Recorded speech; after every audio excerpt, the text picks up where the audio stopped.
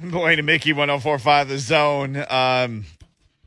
All right, here's what's going on. If you're just getting in the car, you've been living under a rock, and Titans news has not been available to you. Here you go. Yeah, the Titans play Saturday still. Yes, the Titans have a game. Let's start there. Saturday night against the Bears. Lucas will be there. Justin Fields will start. We know this. Matt Barkley's going to start. Mike Vrabel said that earlier. There's some news for you. Yeah, and it shows that it's actually a real quarterback battle here for the second-string job, because for Barkley to get this opportunity to start already, and then he said they're going to go every 2 series. They're getting a hard look at who's the better option. And I think Barkley's going to continue to play better because he's now getting more comfortable with the system. So, I hate it for Woodside or Mac Action, but I don't know. Barkley, man, he plays like a typical backup should play. Like, what do I have to lose? I'm about to sling this thing around. Throwing it down the field. Yep. You said something Monday after the game. We came in, and I hadn't thought about this at all, but you said, I like that he switched him out every 2 series, because if you're a backup, you don't start the game. Yeah. You just say, like, hey, man, get up, go. Let's go. Get warmed up and go. And that trains them, because they get in, and then they come out, then they completely cool off again. That. Then they got to go out there and sling it 2 series later. That could be a lot. I mean, in real time, that's several minutes. So their arm is cool back off and everything else. I'd never thought about that. Yeah, that was a great idea. And it probably was more for competitive reasons, to see who could actually play under those kind of circumstances. And so, I'm cheering for both guys. But Barkley right now, I think he's giving – I hate to do it. Woodside's been here, but he looked like the better option, considering he was only here 2 weeks. And now he's going on his third. I would assume that he's going to continue to get more comfortable with the players, the system, the calling the plays. Just think he had to learn all that stuff. And, man, I think he fits the bill. He fits the bill, and he's proven in this league, whether good or bad, he's been in this league as a backup and as a starter. So, yeah. Matt Barkley, 30 years old. He was originally drafted by the Eagles. He's been on the Cardinals and the Bears. He was briefly with the 49ers, the Bengals, and then the last 3 years he's been with the Bills. This obviously a guy who's found a way to kind of hang on in the league. He beat the Titans with the Bears. That was, 2 or 3 years ago? No, remember. Oh, that was heartbroken. Yeah, because who was that corner they had that was running his own defense? Parrish Cox. Oh, yes. So that was longer than that. That might have been 5 years ago. No, remember, though, they didn't. The Titans beat them because a Bears receiver dropped. Oh, that's right. He dropped a touchdown. Because with just a few seconds left, Barkley threw in the end zone 4 times. Right. Yeah. And on the play where Parrish Cox ran the wrong thing, he threw the receiver and the guy just dropped it. Oh, man. But Barkley could have. The Titans won that game. But they should have lost because that guy dropped that ball. Yeah. Yeah. So, Barkley, and he played actually pretty good in that game. He did. For what it's worth, the Titans defense was, it was solid then. Yeah, they wasn't bad. I think that was the last game Parrish Cox ever played in the NFL. Oh yeah, he was on the street the week after that. Yeah, I think they made him drive back on his own from Chicago. He Ubered back. No, yeah, I don't think that happened, but man, it felt like it because he was doing some crazy stuff out there on his own the whole entire game. It was like, man, do you even know the game plan? He obviously thought he knew better than them. I had never seen anything like that. What did you think? Because Parrish Cox, I would have been living as a player out there with them. You would have been all over him, right on the sidelines. Hey, man. Well, what are you doing, man? Just run what's called. I mean, he was running his own show, man. He was out there doing his own 707 or something. I said, uh-oh. He's about to be a goner. And I mean, man, they didn't waste any time. They probably told him on the flight back. They might have told him he needed. I'm not going to say. I'm trying to get his game logs. Yeah, he was there. And, he was a pretty talented player, actually. At Oklahoma State. Remember he could return punts? Yeah, he was a solid player. His last football game that he ever played was that game. It was November 27th, 2016. That was game number 12. The Titans won 27-21 over Chicago. No, that was it was Malarkey. Malarkey. Yeah. Oh, Malarkey. Okay. They went 9. That was that was the 9-7 year. They went 9-7, then 9-7, then 9-7, then 9-7. That's during the cycles of 9 and 7s. But yeah, Malarkey was the coach. But yeah, that was the last game he played for the Titans or in the NFL. Parrish Cox. just as somebody who, Coach Mack and I were having this discussion one time, and we were talking about rock and roll, and he was telling me about football stuff. And I said, you can take me to a church service, to a concert. You can take me to a club downtown, and if something goes wrong, I can immediately tell you that guy's not doing his job. At a rock show. Yeah, I think everybody can see Cox wasn't doing his job. And that drives me crazy. Yeah, even in a church service where we're just all in there trying to get down with the J-Man, which I can totally get down with. But if, like, the bass player is messing everything up, it's like a punch in the face to me. Yeah. Because I know everything that guy's supposed to be doing. To see Parrish Cox just go rogue at an NFL game, you have to be thinking, what in the world are you doing? Oh, I've never seen anything like that, and haven't since then ever. And I've watched tons of NFL games. I mean, this guy was basically daring them to cut him. I mean, he was doing his own thing, and it wasn't working. No, I mean, it wasn't like he did it one play and said, "Hey, man, I watched film on this one play. They just didn't run it. I don't know what they ran a different route out of this formation." No, he was doing it all throughout the game. So that I had never seen that. I was undisciplined. Not being a pro, it was a lot of things. But, as a player, I don't even know if I would have been able, being a safety in this league when you're making calls and he's not making the right calls, I would have had a conversation with him. And then if I'm not getting the response I need from him when we get back out there and he continues to do it, man, halftime, my coach is going to ask me what's going on. I'm like, what you need to do is take him out and stand him on the sideline. I've never said that about anybody. I don't care about getting toasted and all that, but hey, man, if you can't even run the plays that are called, and I can't even trust you out here. And I'm big on chemistry, trust, all those things, because you got to have it to be successful in this league. I know Vrabel was talking about he's not concerned about those guys not practicing, but there's a part of you being a former player. You're always a little concerned when your starters aren't practicing up to this point, and until they're back out there, which they are now, most of them. Do you start feeling that comfort level as a coach, because you know what they can do and they can execute. So there's something to that. For me personally, I've always been a big proponent of that. Chemistry, underrated. I feel like it's one of the biggest, if not the biggest, besides having talent. Even in this league, you don't have to have the best talent. You still can win a lot of games and even win a Super Bowl. You don't have to be the best team, but that team, as long as it believes in one another and plays as a unit, you can be pretty freaking good. Now, you got to still have NFL talent, of course, but, yeah, you can overcome some of your misgivings on offense and defense if you rally around it and play as a team and as a unit. Well, here's what's going on. Coach Doug Mathews is going to join us in just a few minutes, so we'll get the latest on the Tennessee Vols. Again, we're a week out from the Vols playing. There's actual college football games. A week from today. There's college football games. 0 week this weekend, Saturday. right? Yes. It's like 5-6 games, and you can promise I will be watching. You're going to watch every game. I don't care who it is. I'm only going to watch because I'm going to watch Hawaii UCLA. 100% I'm watching that. I got, David Akers' son is the punter for which I played with the Eagles. Ravenwood grad. He went to Ravenwood. Yeah. Mm-hmm. Yeah. Oh, yeah. Absolutely. Dawn's doing that game. Oh, is he? Is she? UCLA. Mm-hmm. Ooh. Yeah, she's going all the way to UCLA. What? Yeah. Babs. Week 0. All hands on deck. So I'm only watching the game just to watch the punter. So Mickey, you're going to watch UTEP and New Mexico State. Let's go Akers. Oh, you know I am. Southern Utah, San Jose State. I'm sick. I'll watch. And whatever is the latest game, I'll put Southern Rabble Utah to bed. Who's the latest game? Southern Utah? In San Jose State. Oh, I'm going to tell you this right now. I will not be watching that game. No, I will not be watching That's the former, I think Nick Starkel, the former Mississippi State, Texas A&M. I think he's been in college football about 8 years now. That plays for San Jose State. Yeah. Oh, does he found his niche, like all those guys who leave the Vols and then go somewhere. Yeah. He found it. He found his way to the field finally. All right, here's what's going on real quick. We'll take a break and Coach Mathews to join us. Ryan Tannehill on the COVID list. That news coming out today. Harold Landry went on yesterday. Nick DeZubnar is on there. Anthony Rush, Justin March Lillard, Jeremy McNichols, and Jeff Swaim all on the COVID list. Mike Vrabel spoke today. He is still on the list. Do we have Craig Ackerman as well, the special teams coach? Lucas, I had teased this. Let's hit it real quick because we got about a minute.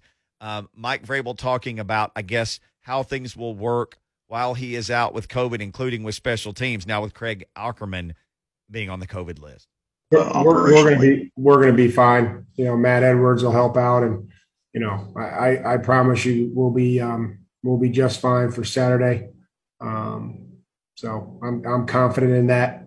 Matt will have some help. The biggest thing for the preseason and special teams is just trying to corral the million of moving parts of who's still in the game, who's not, and that's the biggest thing. The schemes are going to stay fairly consistent and fairly basic, but it'll be about who can make sure that we can help Matt corral the guys that are on the punt team, the guys that are up on the kickoff team in the third quarter or fourth quarter, making sure that operation is sound. It's Mike Vrabel. I would imagine it's I have another chaos. thing Okay. that won't cause any chaos. Okay. It's going to be a big flat screen on a pole, and I'm going to be pushing it up to down the sideline with Vrabel on it, giving instructions throughout the game. Virtual Vrabel coaching him up. Oh, That's how he can get in the game and be on the sideline. Yeah. No different than just like he was at the luncheon yesterday that they had at the stadium. We can fly a space shuttle into space and land it on an airstrip. You don't think Mike Vrabel could coach in a box on the sidelines? Yeah. We got the technology, surely, right? That's the aura. Virtual You Vrabel. said in a It's his box, aura. and I'm saying on a screen. Yeah. There's two options now. Well, I meant like the screen in the box. But now put him in a box, like a boy in a bubble. Yeah, man, I think we got it done, Coach Vrabes. I think you're going to be at the game. You're welcome. Yeah. We'll see you at the game, Coach. Yeah. We'll see you. See Coach Mathews coming up next. Doug Mathews on Blaine and Mickey.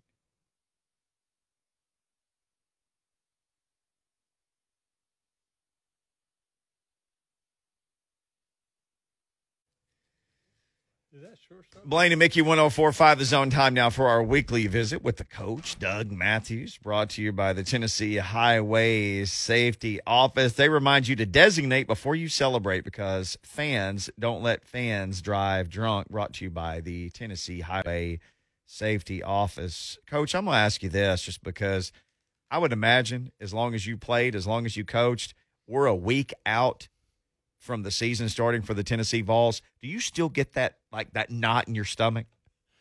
Not really a knot, but certainly. Maybe that's just me talking. Well, let me put it this way: feeling maybe. You certainly know it's game week. Game week's different. No matter, I don't think whether you're a player or a coach. High school, I really don't remember middle school game weeks but high school on, absolutely. Listen, there's nothing like.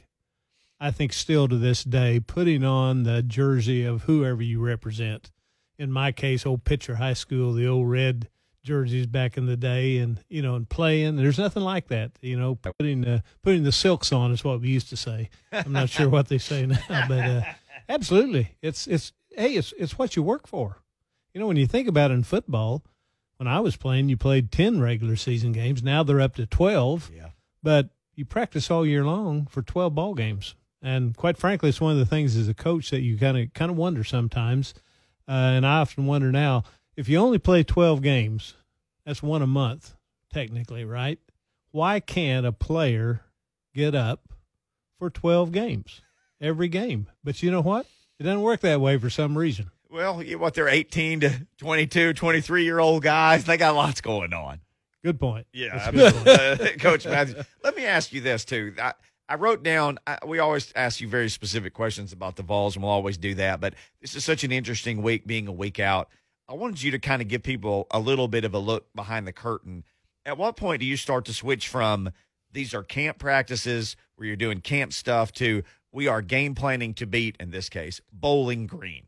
Well, Tim, in 10 days out, Okay. is kind of your go-to point. A lot of coaches have some type of scrimmage 10 days out or used to. Now, what you do really all even in the time before that, as you're working on certain things, you a lot of coaches, and I would do this too, particularly if you're opening up with a really good opponent, you slip in a few of their plays that you get on tape that you don't really tell them what it is, but you get a chance to look at it a little bit. Just you don't. I don't think many coaches will mention any opponent other than the first opponent, whoever that might be. But now 10 days out, this is the point where every player knows I'm either on the rotation, I'm either on the travel team, or I'm down putting on a demonstration on the scout squad, trying to work my way back up. I think that's the biggest thing is now you go from probably working with maybe 50 to 55 players. You're really working now with about 40 to 45 players that you know are going to play in the ball game. Coach Doug Mathews joins us here on Blaine and Mickey. Well, it sounds like it's going to be exciting, Coach, here at Tennessee with the, with the new, I don't want to call it new, but enhanced fan experience now that the fans are going to be back. I know they're doing something with the LED lighting, and I'm sure it's going to be fireworks. Just kind of take us through. You've been to so many games. What that fan experience is actually like, because that's pretty cool. I think that's one of the great things, Blaine. Of course, when you were coaching and certainly playing, you don't go through any of that. You get there a couple hours before the ball game, you don't see all that. But especially, and I think a lot of traditional programs have this. Almost every top program, or I'm not even talking about all Power 5 schools. They have something that they do before the game. Whatever it might be. I remember at Alabama, had the band come in, march in before the game and stop and play Go Alabama, or whatever the fight song is they play down there. I certainly should know it. I heard it enough when I was coaching. But you weren't listening. You weren't listening to it, though. Yeah. And at Tennessee, you got the Vol Walk, you got the band marching in, you got all those things. That's one of the things I think that fans missed most, the ones I talked to, about game day. Yes, the games are special, but really it's the tailgating. It's the being there to see all the fanfare. It's about when you add games in there, it's about a 5 or a 6 hour experience. And that's true at a lot of places. Ole Miss has what they do. Almost everybody has something that they do. That's what I think fans miss. And I don't think there's any doubt. The players missed, and I think coaches too, missed having fans in the stands. It is a different atmosphere, no matter how you try to sell yourself on, who's watching on TV and all that. It is unquestionably a different atmosphere. Yeah, no doubt about it. I can't wait just to see the fans back there. And then, this LED lighting is what they did at Alabama. At least that's where I saw it. Yeah, that's something. You're right. Blaine. I was up there. They were installing that lighting. And if you know Knoxville or the Neyland Stadium, it's the bottom of the top bowl. They got them all the way around the whole bowl system up there. And it's, they use in timeouts, the flashing light. Just because it's going to be in the night. Yeah, it's going to be pretty I don't think it'll help Tennessee play on the field, but it's going to be. Well, the fans are going to like it, though. That's more important, though, Coach. Yeah. Come on, we got to get the fans. Got to get the fans involved there. But naturally, you want to come away win. I'm sure they will have no problem against Bowling Green there first. Well, we do not know who the starting quarterback is going to be, but we're assuming that it's going to be Joe Milton. But would you be surprised if we saw multiple quarterbacks, maybe even all three of the guys that everybody's mentioned in this first ball game initially? Just take us through the mindset. Not maybe you don't know what Heupel's thinking, but what would be your mindset being a former coach? Well, Blaine, that's one thing I'm going to be looking at is what his rotation is in this game. I think he'll clearly have a number one quarterback. This is our guy, but he's also going to want to get a really good look at who certainly the second quarterback, and hopefully the third. They only have three. Now, the number of plays that third team's going to play, quarterback's probably going to, not probably, it'll depend on what the score is of the ball game, but it looks to me like, and again, this is all just from looking. Certainly, this head football coach hasn't said anything. It looks like maybe Milton. I think Hooker is right there. Both of those are two mobile quarterbacks, and then probably Bailey. But Coach Heupel has said a time or two publicly that he feels like this team is probably going to need this offensive team is going to need a mobile quarterback, one that can move. That doesn't say 100%, but it kind of tells you where he thinks this team is. And there's no doubt in today's football, if you're able to throw the ball, you have to be able to throw it first. But if you're able to run the ball, if you're able to pull the ball down on when everybody's playing man coverage on 3rd and 5 or 6 and pick up a 1st and 10, that adds a lot of pressure, as you know, to a defense. If you have to worry about a quarterback running. Now, the other side of that is, too, though, there are plenty of quarterbacks that are not runners, that are smart to get rid of that ball and do it in other ways. So that gives Bailey, that gives all three of them a chance. But I would suspect Milton. I would guess Milton. I think Hooker will get in there. I don't think he's going to have where he says, hey, you're going to go 2 series. I don't think he's that type of coach. Mm-hmm. He's not going to say we're going to put you in at this point of the game. But I do expect that he will get at least one of the backup quarterbacks in the first game. But he may not. I mean, he is I really haven't watched what he did that much down at UCF. He's a new Tennessee coach, and he may do it a different way. But he's the thing that he has. We know that he has going for him is he is the quarterback coach. Even though he has a quarterback coach, he is the guy calling plays, and he is the one that will schedule who will be in there and who won't be in there. Well, you don't tell us what hype will, and actually you don't know what he's thinking. But what are typically some of the biggest concerns for that first ball game by typically all the head coaches? And this is assistant coaches too, and I was fortunate to work for some really good head football coaches. It's always that unknown. You hope. I think I mentioned this a couple times over the past couple of weeks. Number one, you don't ever want to go into a game where you don't have everything covered that first ball game, but there's going to be things that you didn't have covered. So that's one. And I think secondly is just knowing how you're going to play. How do we need to play? The good thing about this ball game is that Coach Heupel has and this staff, they have a really good, they know what they need to do to beat Bowling Green. and that's number one. You want to make sure, as I've said many times, you don't want to do things that are going to lose you the game. And I think that's what Tennessee fans are going to see. I believe, of course, we'll have an opportunity to talk one more time before we have this game. We'll be talking game day next week. That's right. But I think the big thing, what Tennessee fans are going to see, they're going to see a better coached football team. Now, will they be better on the field? Will they produce more? Don't know that.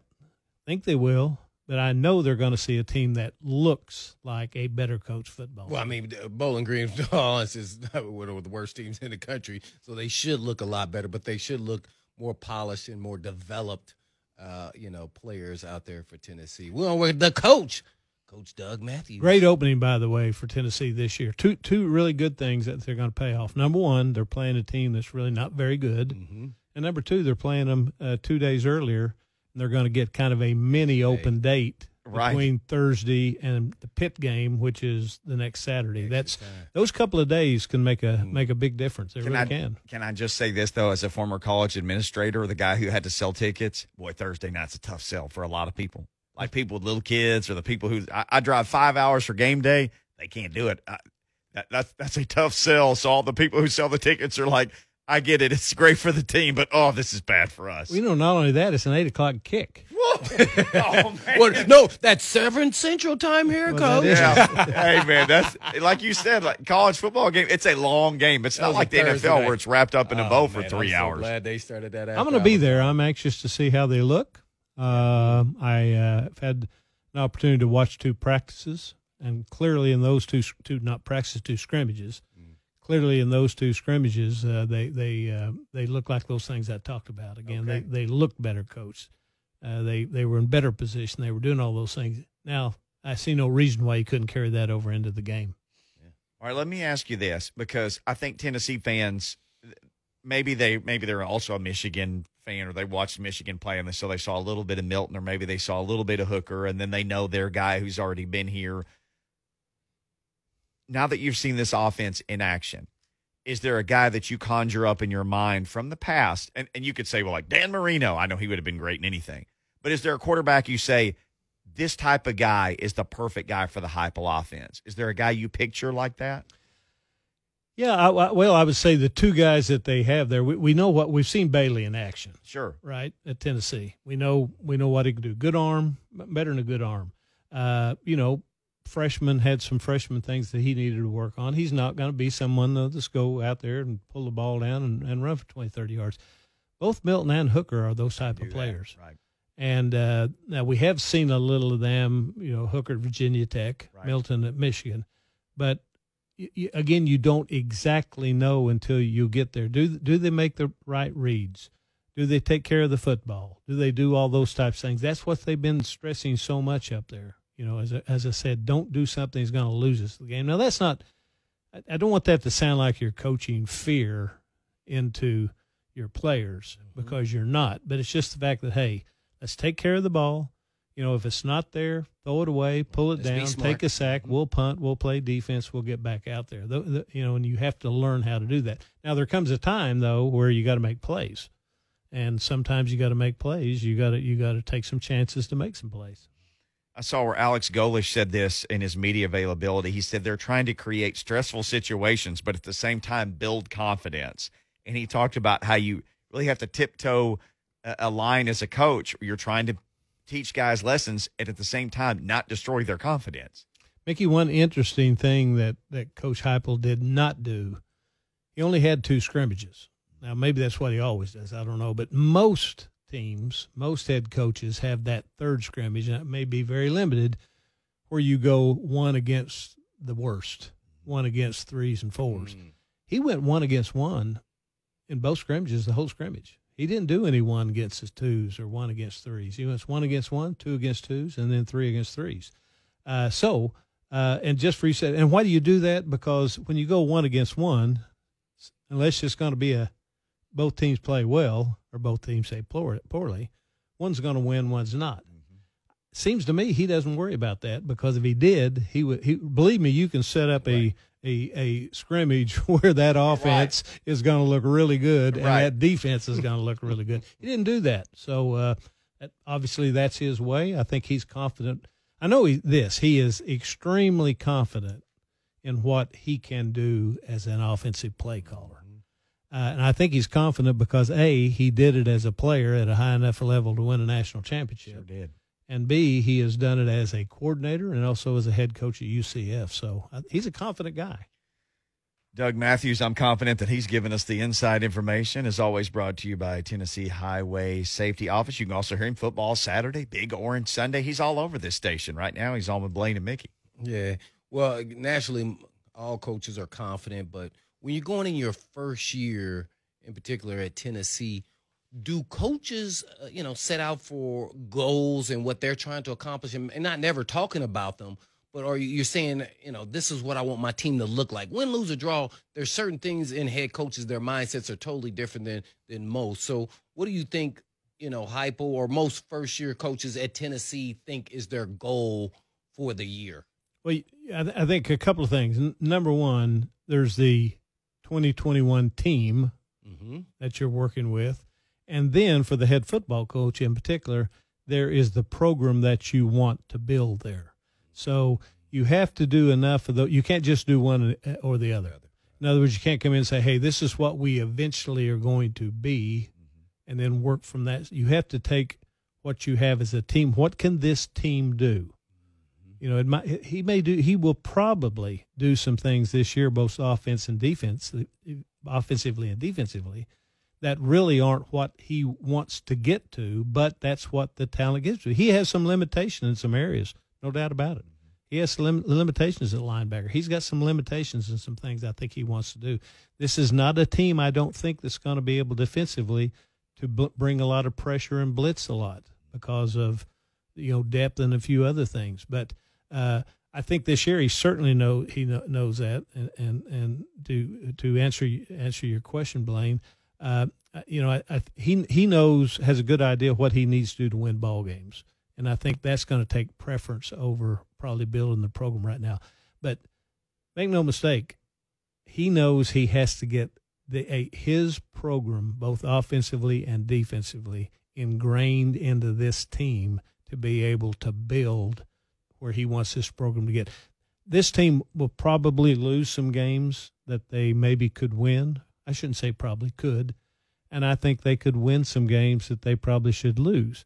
But I think they're probably going to be up and down a little bit because, quite frankly, they don't have that overall depth and everything else they need. They're much better. And if they are fortunate enough to get through this season without too many big injuries, which is they've already lost one of their best offensive linemen, haven't lost anybody else. The Calvert youngster's out. Right. He would certainly be a starter somewhere. So all those things kind of play into it. But I think in the back of his mind, he also knows I'm building a program. And I think that has an effect on how you handle your team. Maybe some players that you would not. Maybe you'd let them back on the team or do a little bit more with them if your program is already developed. He's trying to set the tone for that. hopefully he's done that.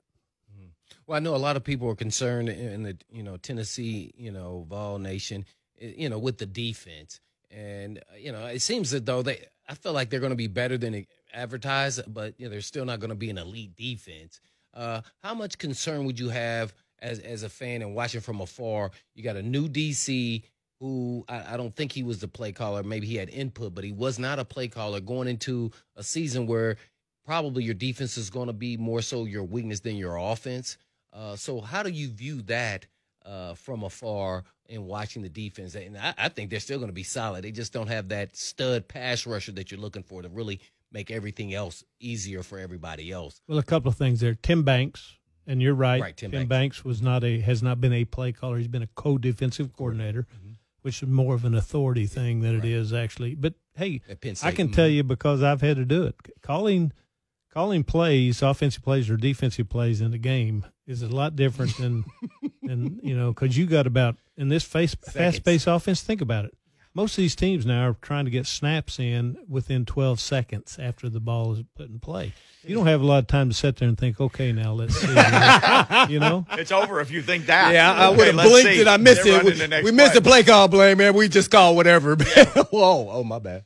But that is here's what I know from watching two scrimmages, and I go back to this, and I would encourage Tennessee fans just to kind of think back how many games were there last year where Tennessee had the opponent's offense just had people running wide open on passes where it wasn't a matter of they just caught the ball and ran, or that we were out of position so much, or we had to use timeouts so many times, or we weren't aligned properly. That is one thing that I am as certain about as I can be we will not see this year. You're going to see them lined up right, and a lot of it, quite frankly, has to do with the fact that this offense that they're going against runs plays so quickly. You have to be lined up right. Right. And they saw a little bit that in the spring game where they weren't lined up, and that's how they got beat, deep. With, absolutely. They were running plays literally with 10, 12 seconds. I mean, they were – I couldn't believe it. Blaine, I was there. It's hard to explain this you can't prepare unless for you've that. been out there. But their goal is to get – when that whistle blows – to stop a play, you're tackled or incomplete pass, when that whistle blows, that 40-second clock starts then. It doesn't start when you get back in the huddle or take a step back in the huddle. Their goal is from the time that whistle blows until the next play starts, there's 30 seconds on the clock. Now, that's almost impossible to do, but I tell you what, they will do it. They'll do it a good number of times. Now, they were running the ball to the referee and everything. Yeah, and let me, you hit something let me tell you what's changed about football. They used to just kind of think back.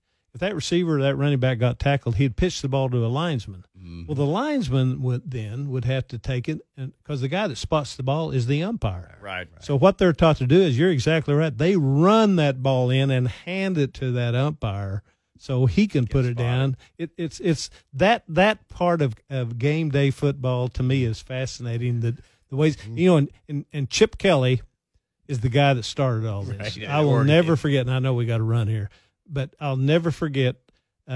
He came into town with that Oregon team, came to Knoxville, and I was at that ball game, and he was the first guy to really do that. And I'm sitting there watching. Honest to gosh, he was in the ear of that linesman screaming at him. I say screaming, couldn't hear him, but right. But he was sitting there he was sitting there talking to that linesman. Get the ball started. Get the ball started. Get the ball started. And you know what? After a while, that referee, that linesman, he was running that ball out there on the field. He got it sped up, and now we've gone from that to it's just commonplace in college football now. Coach, great stuff. We'll talk to you next week. It will be game day. Can't wait to catch up then. Good enough. Coach Doug Mathews, you can hear him all weekend here on the Zone Fresh. 2. We'll be back to wrap up this program next. Blaine and Mickey. Had 2 damn phone calls come in. I'm sorry on that. Blaine and Mickey, 104.5 The Zone. So a lot of tough news today out of Titans HQ. Ryan Tannehill on the COVID reserve list. He tested He's vaccinated. I saw Pro Football Talk say this. If you go on the COVID reserve list and you're vaccinated, that's not for close contact. It would mean that you did test positive. To get out, you got to have 2 negative tests at least 24 hours apart, or there's just that standard 10-day protocol. So Harold Landry is on the list, Nick DeZubnar, Anthony Rush, Justin March, Lillard, Jeremy McNichols, Jeff Swaim. Vrabel is still on the list, and now Craig Ackerman, the special teams coach, who has been in charge before when Vrabel had to miss. Craig Ackerman also, he hadn't been seen at practice, so Mike Vrabel said today he was on the COVID list as well. Season opener is not until September 12th, Blaine, versus the Cardinals. So there is time for whatever this is to hopefully end here with guys getting it and for them to be able to work their way through it. There was some good news today, though. Aaron Brewer passed his physical. He returned to practice.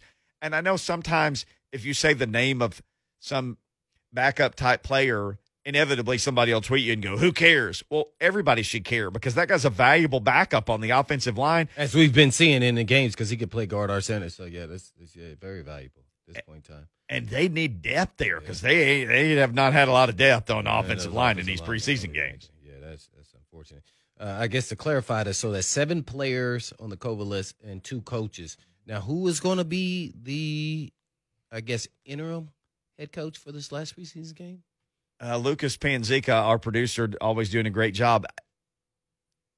Based on what you heard from Vrabel today, they have not said that yet. Correct. As far as who the head coach will be Saturday, right. Yeah, he was not willing to put that out there.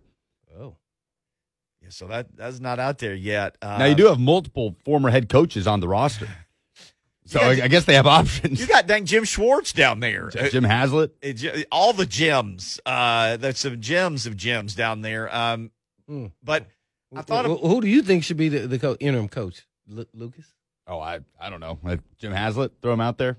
I don't think it matters as far as who's going to challenge what and play calling. They just want to see certain stuff from certain guys, and I think they know what that is going in. I would let Jim Schwartz do it, and here's why. He doesn't have a room full of people that he coaches. Everybody else can keep coaching their room full of people, and old Schwartz, he can just, instead of the advisor, he gets to run the show for another night, right? Then Haslett doesn't have to leave his room full of people. Completely agree with that. That's why I was hoping that came out. But if you're in Vrabel's situation, do you want him sitting there as an interim with recent head coach in D.C., Billy, and used to work for the organization? There's always a threat. All these coaches are all very paranoid. Rest assured of that. Head on a swivel. Yeah. So that seems like the easiest thing to do. He's been in the chair now that Ackerman's going to be out.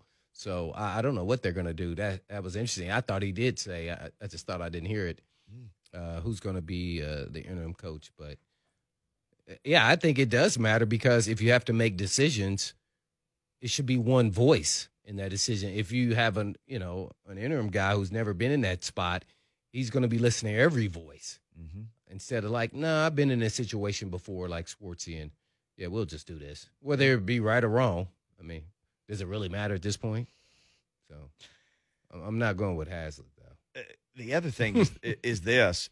Like special teams wise, and they have Vrabel. Typically, special team coach is the guy. Yeah, it's going to be complete chaos because you still have 80 guys on a team. A bunch of dudes. This may be the last football game they ever play, but they're on the punt team, and by gosh, you got to get the right 11 out there every time. And you're probably trying to see specific guys before you run out of time. Like, hey, we got to see you tonight on this team. We got to see substituting patterns is what Vrabel said he's concerned with. No doubt, I would be concerned with it too. Yeah. Guess what? I'm only concerned with did we win or did we lose? We got to be concerned about this. 3HL is coming up next, so it's time for us to go. This just flew by today. Yeah, no question. No doubt. Absolutely. Yeah. There, we did it right. Just make sure you get Justin Fields on the ground every time. Over and over. The quarterback must go down, and he must go down hard. We'll see you tomorrow. Peace. Peace.